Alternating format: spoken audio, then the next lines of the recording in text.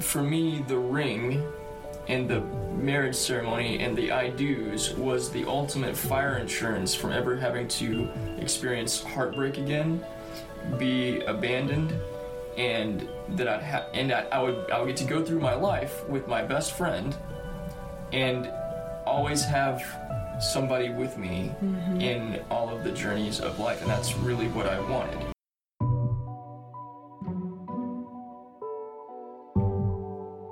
You're listening to Shall We Unpack This? With your host, Leilani Carrasco.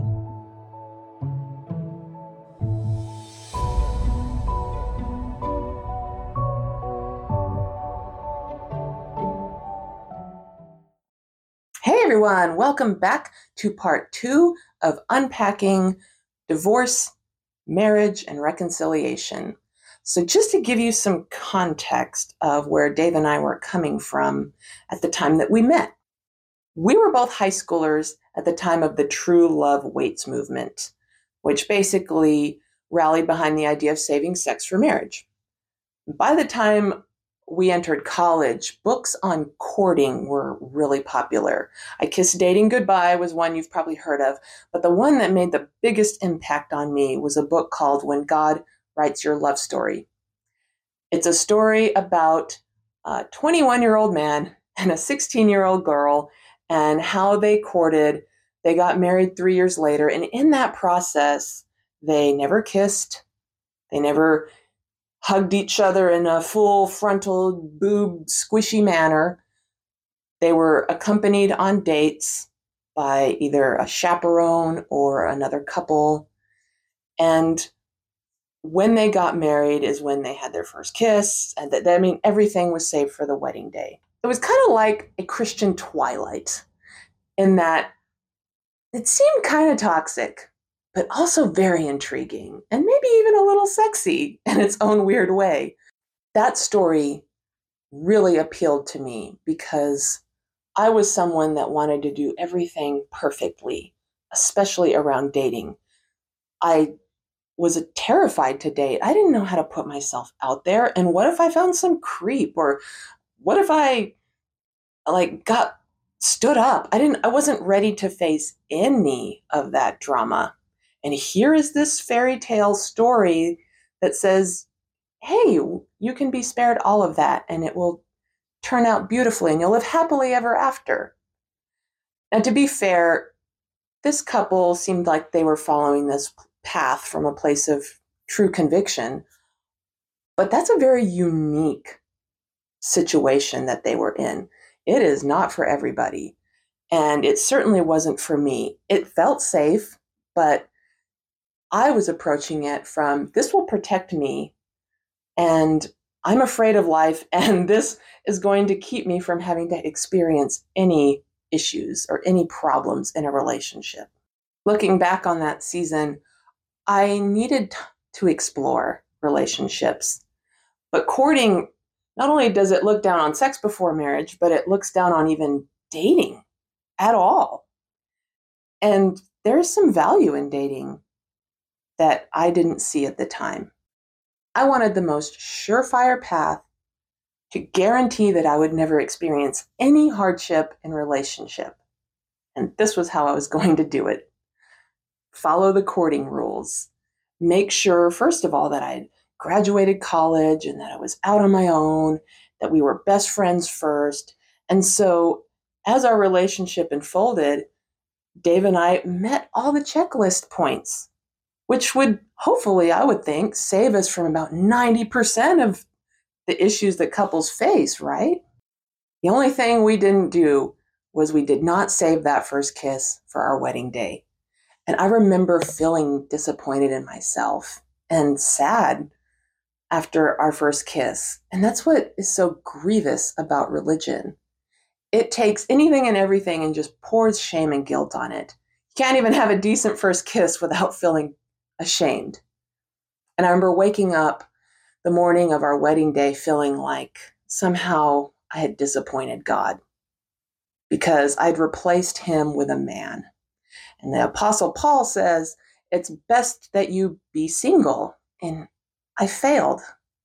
It's sad to start your wedding day with shame and guilt. I wanted to share all this to really lay a foundation of where Dave and I were coming from and our mindsets around dating when we met. So without further ado, let us unpack our marriage. So with that, how did we meet? Our stories kind of didn't line up. Even when we were married, I'm like, our first kiss was this day, and you're like, no, it wasn't. It was this time. I was like, man. It could. Yeah. I'm going to introduce this to you, Leilani. I don't know if you believe in this. Whoa. Could it have been both? What? That's like a mind blown. That's not the question you were asking, though. Yeah, that's a whole other. Yeah. And I'll be honest with you. Like, I don't remember. Dave does not remember how we met, ladies. Or you're D. What do you? I've been calling you Dave. I've been calling you Dave this whole time. Okay. So when we were married, I created a persona for this radio show that I created called The Appetizer, and I was D. Grant Smith because Dave Smith to me was the most boring radio name in the world. Dave Smith. First initial, middle name, last name. And then when we split up, I didn't want to be Dave anymore. I saw Dave as being this weak person that his wife leaves him, so I can't be that. I need to be somebody else. And so I rebranded my whole human existence, and even asked my family to not call me Dave anymore. I basically divorced myself from myself. Whoa. Which, talk about self-rejection. Wow. Yeah. Which I had to face years later. But I spent a long time being very ashamed of the name Dave and ashamed of that version of myself. I still call myself Dave sometimes. Most people call me D or D Grant. That's my preferred name, sort of. But actually, to be really honest with you, David is my fucking name. And, like, there's a huge part of me that's like, no, I was named after a king. That's who I fucking am. So, pardon the F words if that bothers you. But I don't care. To you, I'm Dave. You're so Dave. That's fine. I don't remember our first kiss. Part of the reason why I stopped drinking is because memory is such a big deal to me. And when I realized that, like, I don't remember what I did the night before. Wow. There's so much about that night that I hurt you. Yeah. And I don't remember that stuff. Yeah. And that's not fair to me. That's not fair to you. That's not fair to other people in my life. Wow. And I'm known for having a great memory. People are like, yeah, D just remembers everything. And I do. So for me to have these portions of my life story that are like erased from my own hard drives, deal breaker. So, but I think I erased parts of my story with you because I didn't want to remember that anymore. Yeah. It didn't have relevance anymore. And so I'm happy to have conversation about it, but until you start talking about things, I'm not going to remember anything. All right, fair enough. Well, it's interesting because one thing I do remember right off the bat, it's funny that you mentioned your name because when we met, you were going by Dave because you're like, I don't relate to David anymore. David is something in my... So it's like... I have this history. You do. So when you were going to when you had changed your name and other people were referring to you as that, I was like, he has always had an issue with his name. So we had... Full circle. Yeah, interesting. We had met, we were both going to this church at the time, and we were in a college group, and I just remember you went to the early service. I'm like, that's a college student, but he goes to the early service. Like, when you have to work at 5:30 in the morning, your body wakes up early. By the way, it's 20-something years later. I wake up at 3:30, 2:30 to 4 o'clock in the morning every day now. Oh, gross. Still. That's crazy. So you'd be at the early service coming through, and I had this thing about like skater boys, and you had the long hair, and I was like into Legolas, so the long blonde hair, and you dressed like with the Jinkos. Let me show you something. Oh, do you have a picture? Well, while you look for the photo, so I was into skater boys, and you kind of had that skater look, and so I was like, huh. And that's really like we had a college trip to San Antonio. And I was always kind of an awkward, whoa! Look at that. I don't even know if you can see. Look at that long hair. No, yeah. Oh my God. I look like Kurt Cobain. You do. Oh, that's awesome. I remember that shirt too. I think no, not that shirt. Never mind. That's a I shirt. wish I still had that shirt. That was that was Grunge Dave. Very cool picture. Very cool. Thank you. And so our college group kind of already had their friend groups, and we just were like, I think, extras floating around, and it was like, okay, you guys, we're gonna go to the Riverwalk today, and like all the like groups like left, and it was just kind of us, and it was like, well, let's hang out. And we were friends, I think, from day one. We just kind of had a natural rapport. My recollection of this is we had known of each other for a long time. Yeah. But not ever spent any time together. We just seen each other in passing. Mm-hmm. And, I went to ACU, you went to Hardin-Simmons. There was a lot of the college crew that were all ACU people. Yeah, I was kind of an odd man out there. But I remember on the ride up to that retreat, we had kind of sat in the back, sort of close to each other, but not really. Yeah. Not really had conversation. I think we maybe exchanged a couple things together. Uh-huh. And I thought, Lonnie seems like a really interesting person. But we never had like an actual conversation. And when we were kind of, we went somewhere and I bought these little plastic ducks. Ah, yes! Because I wanted to actually get my ducks in a row.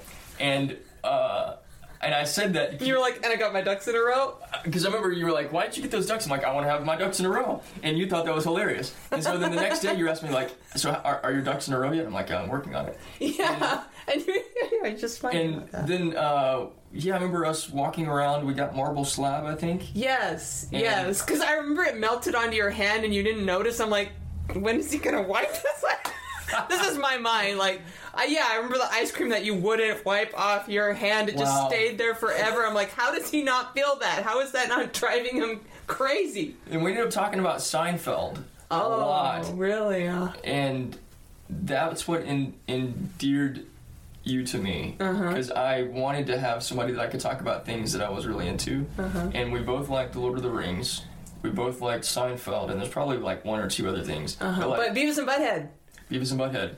And so like our friendship, if I'm not mistaken, began with us just like, here's somebody else that's weird like me, and that I can be weird with and not have to like try to put on these other masks to fit into all these other boxes that that the cool kids are doing that I don't really feel like I'm a part of. Of all the things that come full circle, this has come full circle too. Here we are. Yep. So we just, it was just a big moment for me because growing up, I had this fear of men. I didn't grow up around Daddy. Grandfather lived across the street, but he was stern and kind of imposing, and I'm still unpacking the fear I have, like just feeling like and Fred. Yeah, and then my stepdad, was it was just like men were scary.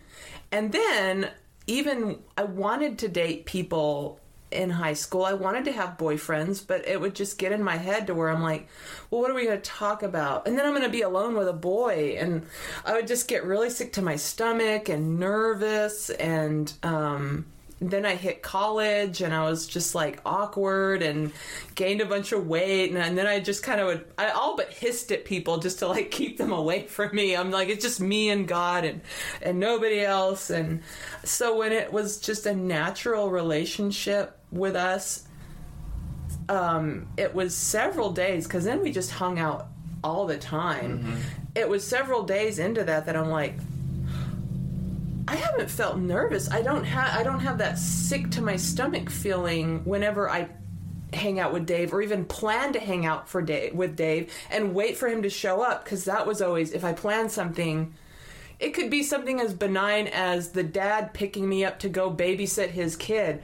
That waiting for the dad to show up, sitting alone in the car with the dad, like all of that was scary to me. And with boys, the same thing. I'm like sick. But that didn't happen with you. And that is like, I think one of those landmark moments that you're like, I met a person that doesn't make me scared. But then I thought, like, I attached a lot of meaning to that. Like, you know, the one is talked about a lot when you're younger, and it's even more so in the church. You're really discouraged from dating. You're supposed to, like, find a person, lock them in, court them, not even kiss them or get to interact with them physically, and then marry them. And so it's like... And make that commitment to go through all the different changes that they're going to go through in their life, and you're going to go through too, and you have to stay in, like, perfect harmony with each other throughout all of those shifts. Yeah. And so I attached a lot of meaning to the fact that I felt safe with a man for the first time. Like, I feel safe, and then... so it was like, okay, well, I would like to, I don't know how this works, but maybe we can, like, date each other. I was like, and what's funny is I'm like 22 and still like, how does this work? Do we date each other? And we were, again, like, very entrenched in religion. So we were walking around ACU and we had the talk about, like, should we date? I don't know. I remember that. Yeah, so it was like, I don't know, like, let's separate. You go down that hallway, I'll go down this hallway, and we'll pray about it. You came to my work.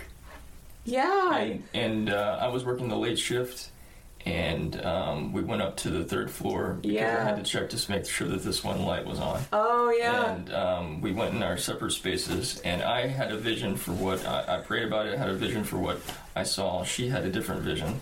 And when we came together, I was thinking that we were going to be on the same page, and we weren't. I'm like, I heard it, explore this. Just, date. And so I'm like, cool. And so we met, and you were like, I heard no. And I'm like, so already, like, that was the beginning of the end. No, I'm just kidding. But it was like... I had never even said I love you yet, and... Oh, no!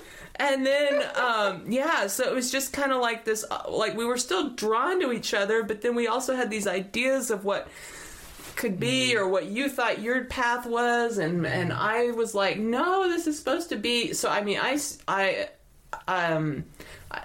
dog paddle energy and, like, forcing things was my whole life. I have to force things to happen because... they're not going to happen otherwise, and I always have to be the driving force to, like, push these things and make them happen, and it was just so awkward between us, because it was like, I still very much wanted to date, and we probably should have just, like, dated and then realized, like, this is... Well, we definitely should have dated before we got married, and I take responsibility for that. Yeah. Because, so, we had spent a lot of time together, and then I knew you liked me, and I liked you, but I didn't feel like I didn't feel like I was supposed to. Yeah, it was not God's will. And I was in that whole, like, Yeah, we're trying our best to just do the right thing, and it's a mess. Making wise decisions. And also, at the same time, like, I, in a lot of ways, Leilani, was trying to protect your heart, because I had spent 3 years chasing after this girl.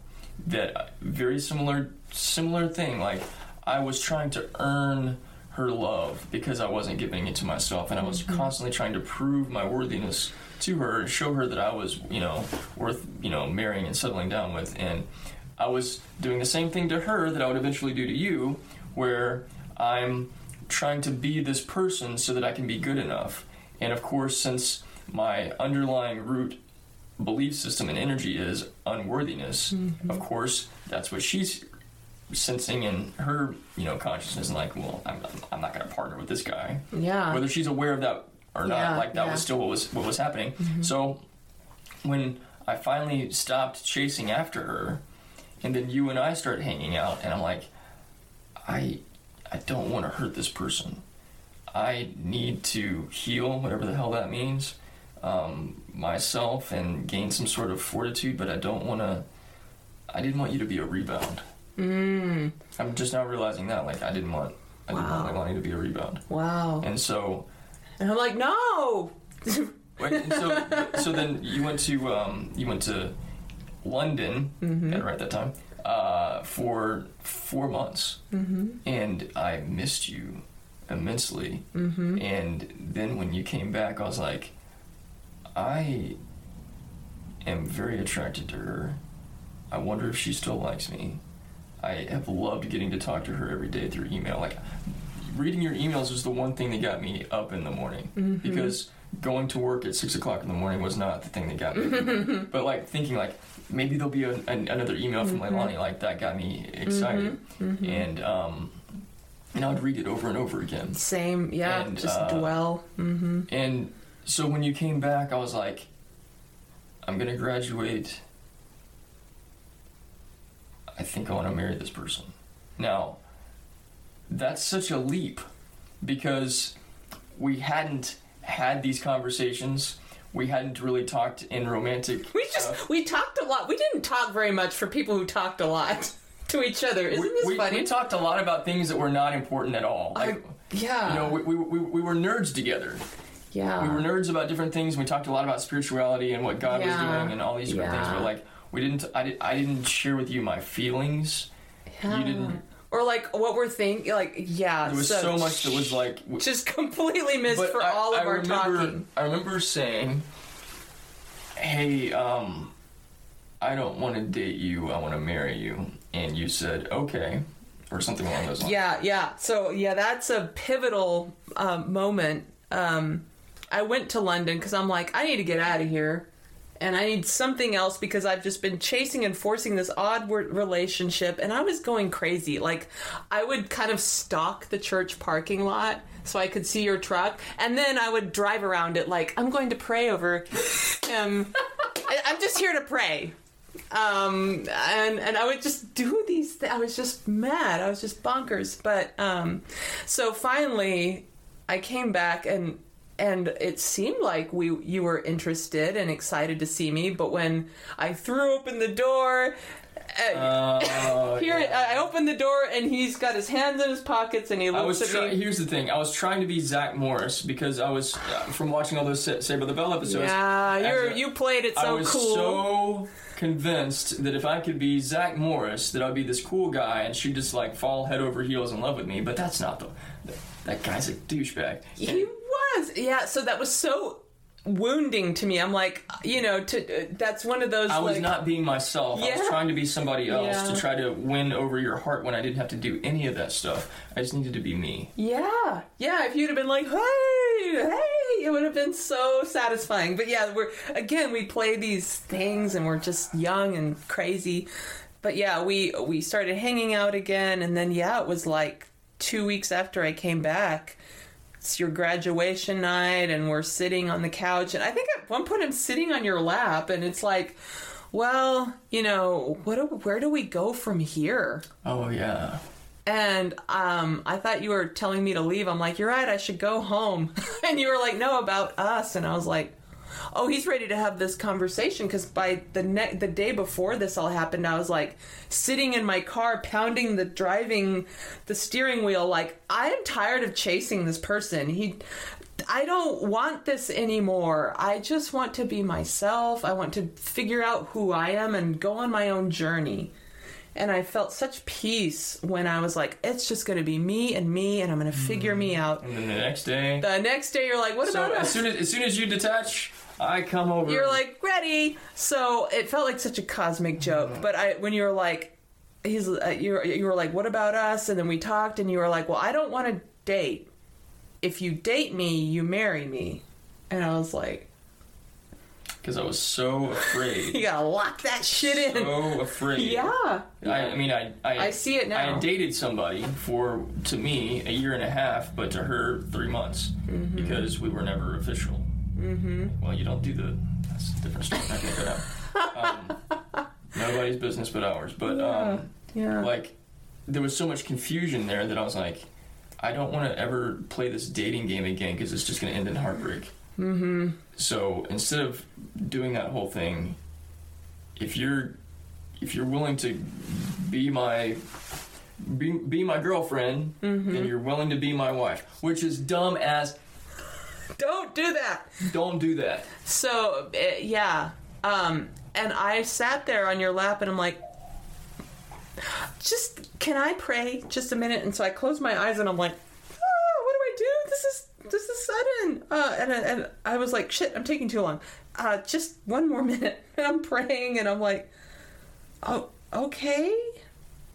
Okay, like, well, because I've spent a year and a half pining for Dave and hoping this would work out. That all seems like a waste to throw away now. So, yeah, okay. And but we even then left on like, okay, all right. And I left thinking I've always wanted to be wooed and to be to like go date and stuff. But this is also, I've never felt safe with a guy before, and all these things and all our history. Man. And so like 2 days later we see each other at church, and again, like, you play the cool guy, like, you did that instead of coming up to us. Oh my god, dude. And so then we went somewhere afterwards for lunch, and we got clearly I had no game. None. And clearly I did not know what I was doing. Yeah. So we got in the car and we were buckling in, and you turn to me and you say, yes. And I was like, yes? And you're like, yes. Yes?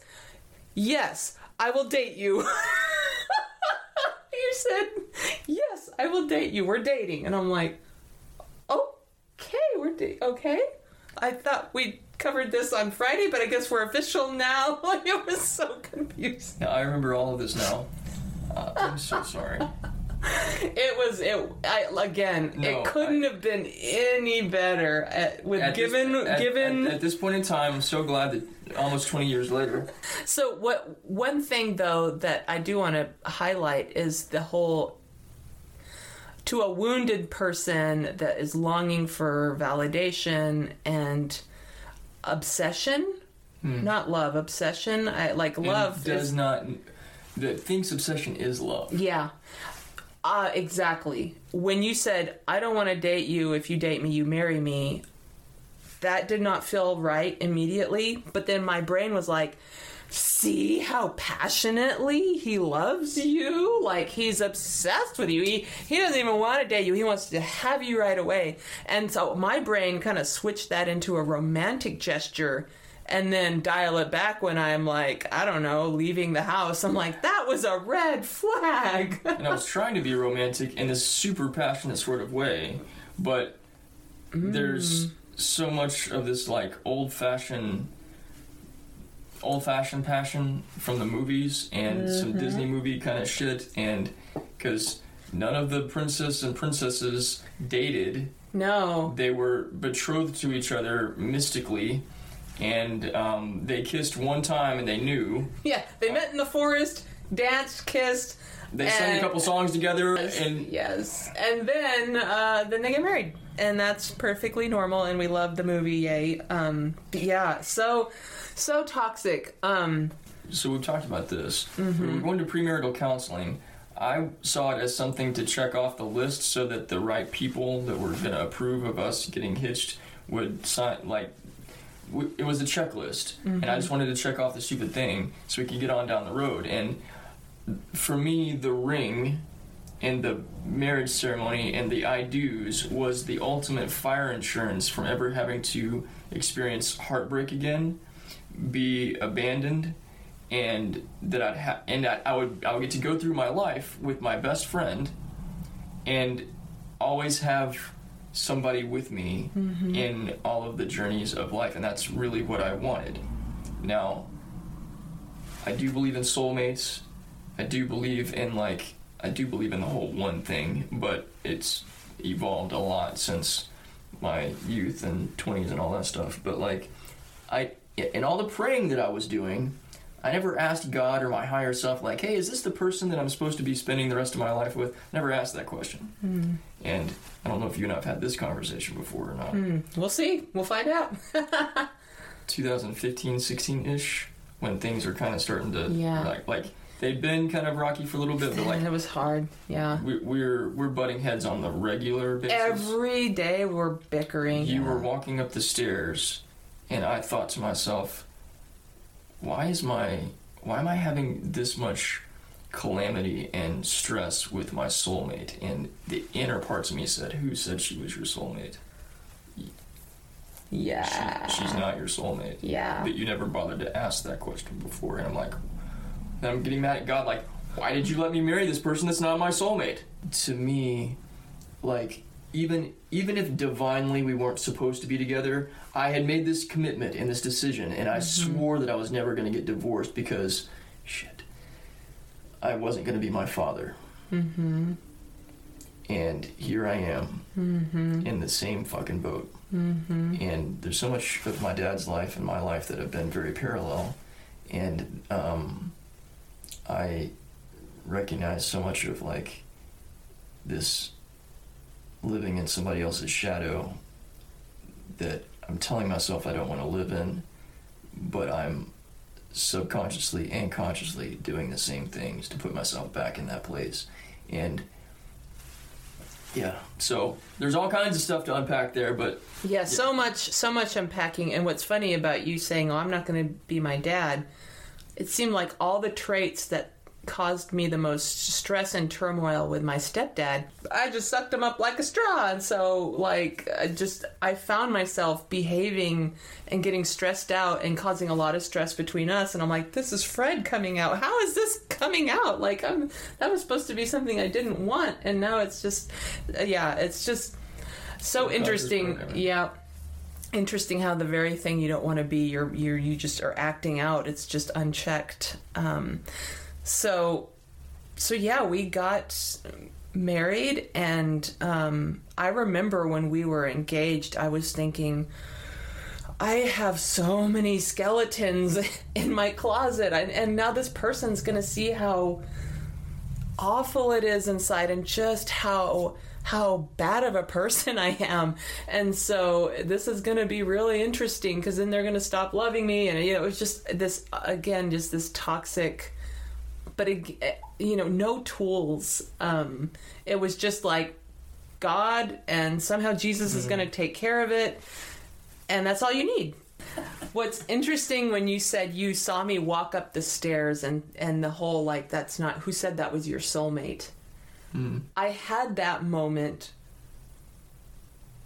at Hardin Simmons at like 2 p.m. I remember you even wearing a sweater and your hat and everything. And one thing we did when we were friends is we'd pray together.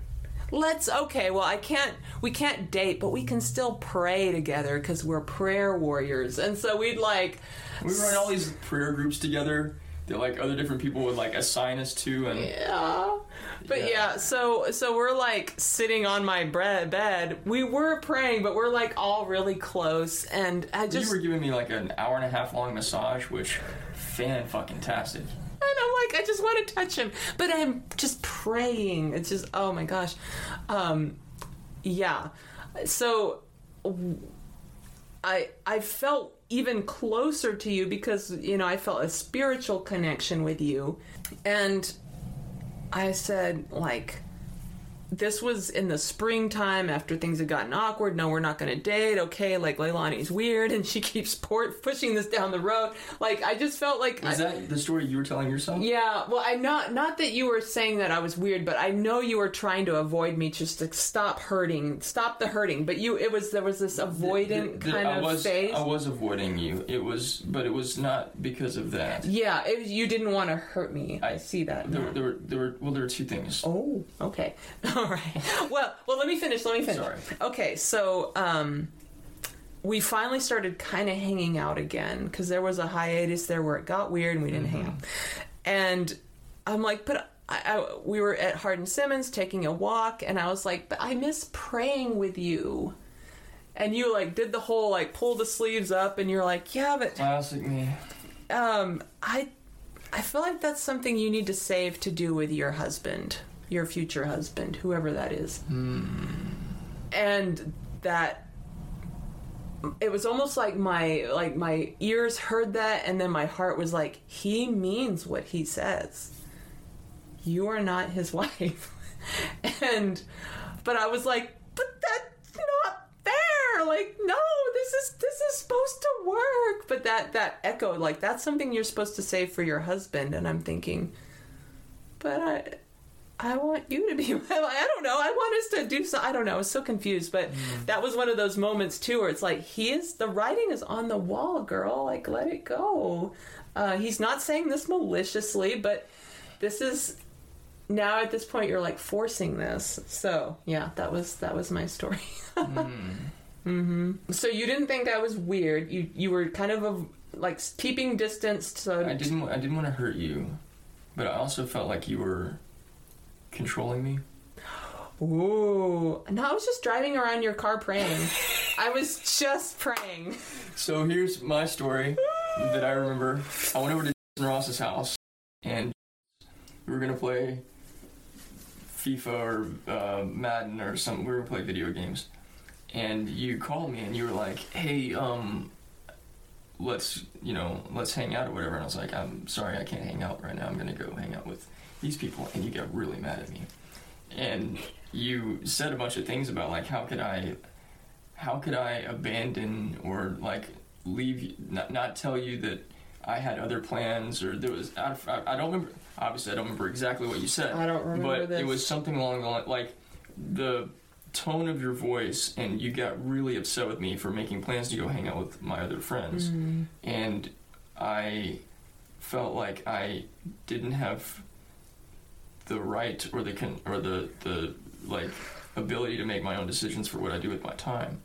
And I was like, I don't want anybody to tell me what I can and cannot do. We're not dating, we're not married, we're not like, we're friends that hang out or whatever, but like, nobody should be able to tell me what I can and cannot do with my time.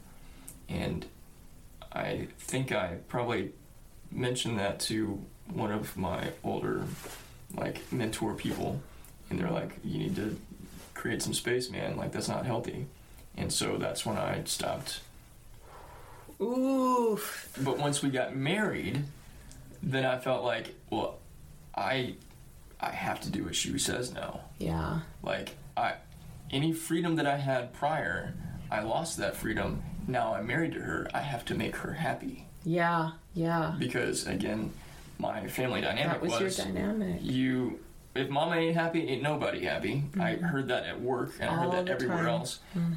And your job as a husband is to give your wife whatever it is that she wants, and if she wants your time, your energy, or whatever, like you acquiesce that, and you don't have a social life. You know, like so. I was in the first year or two of our marriage, I was trying to like get you to have friends and have a social life so that I could have one, because I wanted to go, like, I felt like it was I was getting, like, to get to do something that I wanted to do when I would go play football with the guys, like, for 30 minutes, like, on a weekday afternoon. And I was like, and I didn't realize that, like, I needed to have time to just, like, hang out with other people, aside from being at work. And I spent so much time at work, and then I'd come home and, we would hang out, but, like, I didn't have a social life. I didn't have any interactions with other people, and it felt unfair, but I didn't know how to talk about that with you, and I didn't think that I could talk about it with you. So, which, that's not on you, it's just night and day. What is so mind-boggling about this is that when we split, autonomy and time alone and not being controlled, I was not going to put that on anyone, and I didn't want anyone to give that to me. And so now it's just like, take all the space you need, give me a lot of space, and let me I did not get that. I did not have that capacity when we were together, because I was still like so wounded. So when I referenced, oh my gosh, I'm engaged to this person, he's going to see all my skeletons, that was the big skeleton. I knew how insecure I was. I knew how much I was going to make you play with me, stay with me, pick me. And again, it's that little girl that just wants to be picked by people that have already established their friend group and don't need me, but I really want to be picked. So anything and everything was a threat. And that is a lot to put on someone, because I see now, holy shit, I can't imagine doing that with someone's time now. You want to go hang out with friends? Yes, have a life. Go play. And I can play now, too. That means I can play. But at the time, my college friends were moving everywhere, and the dynamics between guy friends and girlfriends are very different. Like, guys can go and hang out and whatever, and girls are like, well, we're having children now, we do this now, and I couldn't, all my friends were going away. So then it was almost like a sibling dynamic. Well, you can't go play with your friends because I have no friends, so that's not fair. You know, it was just all of this, just so completely compressed, unprocessed childhood wounding that caused me to control you like I did, because I was like, I cannot be replaced. I feel like I have my role, and my place of importance is like always hanging on the precipice, you know, ready to fall off the cliff. And he's not going to pick me, and he has to pick me, because if he doesn't, that means I'm not loved, and all this stuff. So I didn't do this every day, but there were several days that I would kind of just go down and sit in the study and look out the window and wonder if you were going to come back. And I thought that you would go out and you would like date somebody or get into a relationship with somebody and have some sort of awakening and be like, I really did have a good man that I was married to. Why did I walk away? I don't want to walk away. I want to go home. And I thought that was what was going to happen. And I would pray about that in a way. Mm-hmm. And there was a part of me that for a while I was waiting for that to happen. And then after a period, it was like, dude, you really like, when you said you let her go, you've got to really let her go. I think when I let that go, that's when I did start to feel the anger, because I hadn't let myself feel anger yet. Wow. And I hadn't let myself feel bitterness. I hadn't let myself be mad at you. I hadn't like looked at you from that other perspective, because I didn't want to. I didn't want you to be the villain in my story. You're so much better than me in that way, because I'm like, I need a villain, someone who will play this role of villain. But I had to let myself get to that place. I had to let myself get to a place where I hated you. I had to let myself, as much as I didn't want to, I had to let myself feel the anger. I had to beat the fuck out of some punching bags and like exercise heavily in my old school boxing ways to get that energy out, because it was inside of me, but I didn't want to look at it. It was something that I had suppressed, and you know, if you don't feel it and you don't let yourself process it, it's going to come out and be like a zombie and take over some other part of your life. So I've got to let myself feel this, so it can do what it's going to do, have its thriller dance all over the place, and then move on down the road. I don't envy that. And again, it's really interesting that the things you're describing that you felt after, naturally, were all the things I was feeling before and, like, going out. Like, because I felt it in my body, and I'm like, I'm going to push this down one more year, because you're not supposed to divorce. You're just going to show yourself that you're flaky. Why even get married in the first place if it's just going to end in divorce? Your life is going to mean it's a lie. You got to keep pushing this down the road. And so I woke up one morning in January of 2017 with my stomach on fire. It was like my body was like, you have to say stuff. You have to fess up, girl, because your body is really just destroying itself. It's interesting that all that I was feeling it. And that's why I was going to the gym so much and working I would go clean houses all day, like 3 houses in one day. And then I would go to the gym, go all out in a class or 2, then run as fast as I could on the treadmill after that. And then I'd get home and I'd be so anxious that I wouldn't eat. So I like dropped weight like crazy, because I was just like, blah. And I just burnt my body out. Like, my body felt so abused by the end of that. But that was me. That was my old school boxing moves, like, and the process of it happening. So we went through the same process at different times. Yeah. Like, and then so when it was done, it was done. Grieving is an interesting beast because it does not respect timelines. The grieving process for me started the last few years of our marriage. For Dave, it happened as the relationship was ending. I call that last year of marriage the year of tears. I cried so much. I'm surprised I still have eyes. And it was weird. I would like walk out of the kitchen and enter the living room. And it's like just the change of scenery would cause me to burst into tears again. Or I'd go from the house to my car, burst into tears.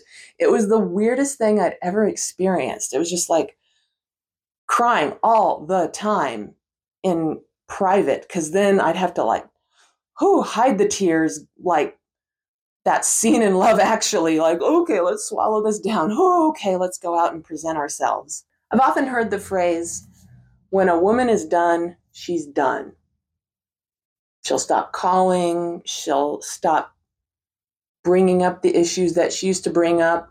She'll stop trying. And when she stops doing those things, watch out, because it's over. And I think that's true for people in general, not just women. When you're done, you're done. And by the end of our relationship, I was done crying. This gets no more tears. I have cried every last tear that I'm going to for this marriage. And so when I'm moving out, I felt relief. It can seem very much like one person in a relationship is cold-hearted and the other person is not. They might just be going through different phases of the grief process. You just never know. So, yeah. But even like, there were lots of moments that were difficult. Mm-hmm. There are also so many beautiful moments. Mm-hmm. Like, as much as my feet hurt the entire time, going to London with you was an absolute beautiful trip.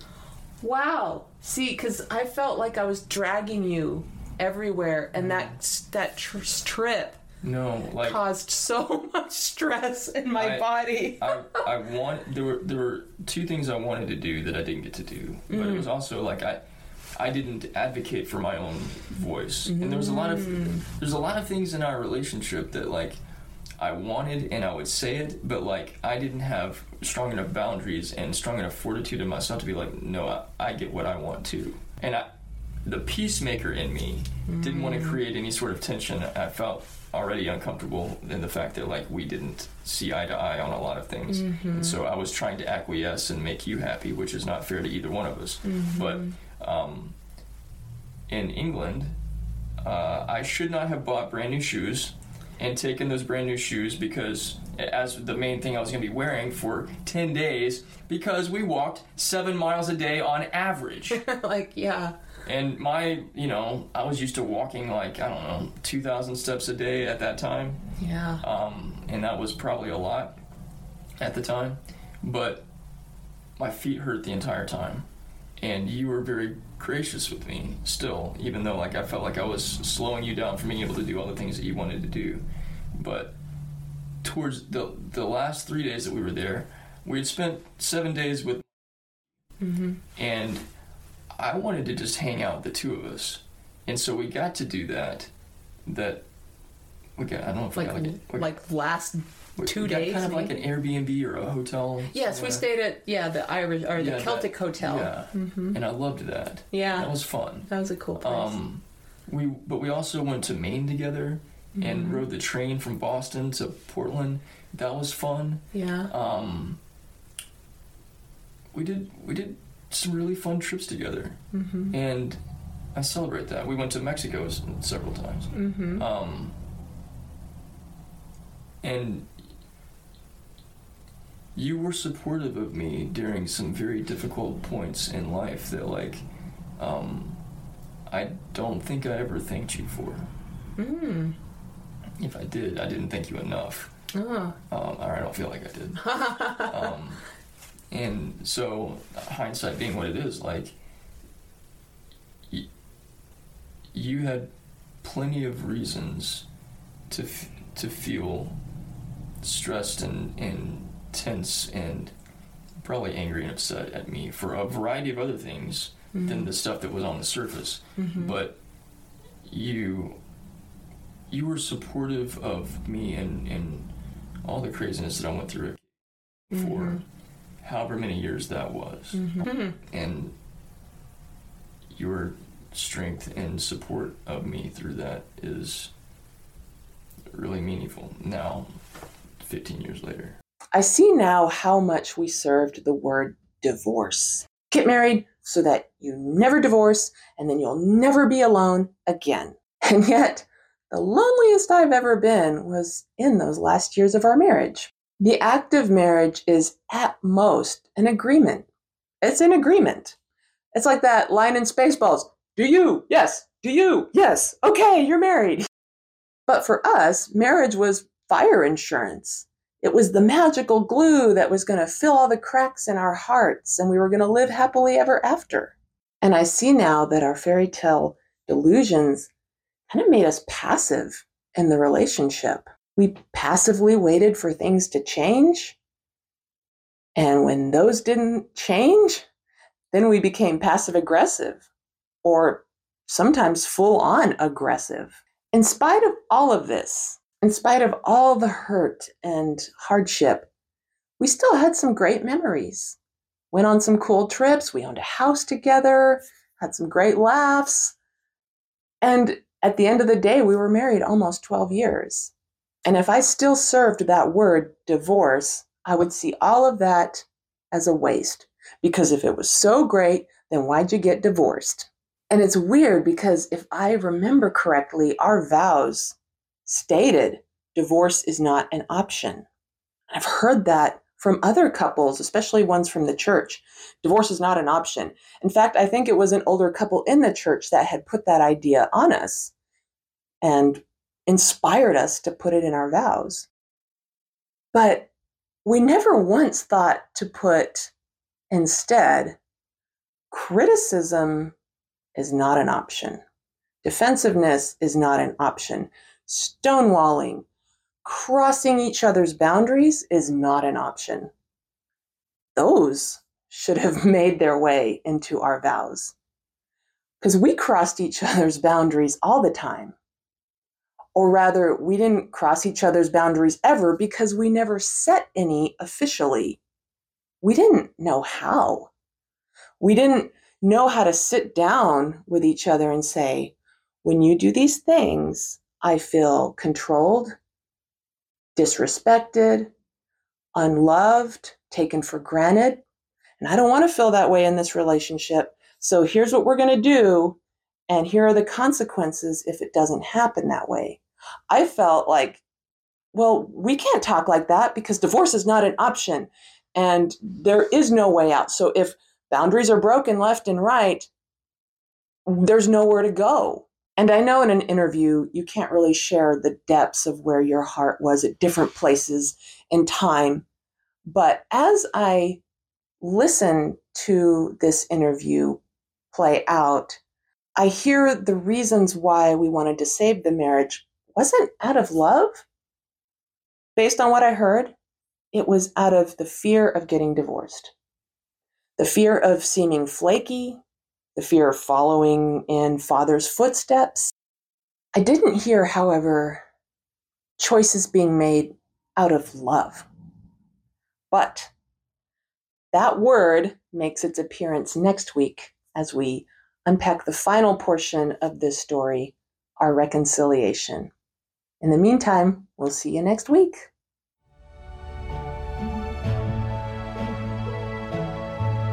Thank you so much for listening.